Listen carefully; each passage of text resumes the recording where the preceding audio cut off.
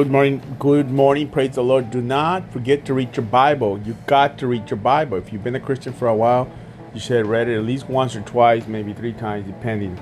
But every year or every 2 years, you should read the whole Bible. I'm going to tell you, you got to read your Bible. Don't be ignorant of the law of God. God bless you. Have a wonderful day. 6 o'clock tonight, prayer. 6:30 dinner. Bible study at 7. See you there. Come on out. Matthew 7:24. Anyone who listens to my teaching and follow it is wise, like a person who builds a house on a solid rock. That's what we're called to build, on his teaching, not on your feelings, your emotions, and whatever you're going through.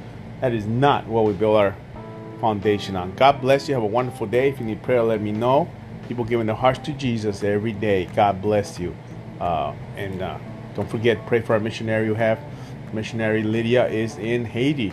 She's going to be there for about 45 days, helping us with our orphan children there. So God bless you. Have a wonderful day, and I will see you soon.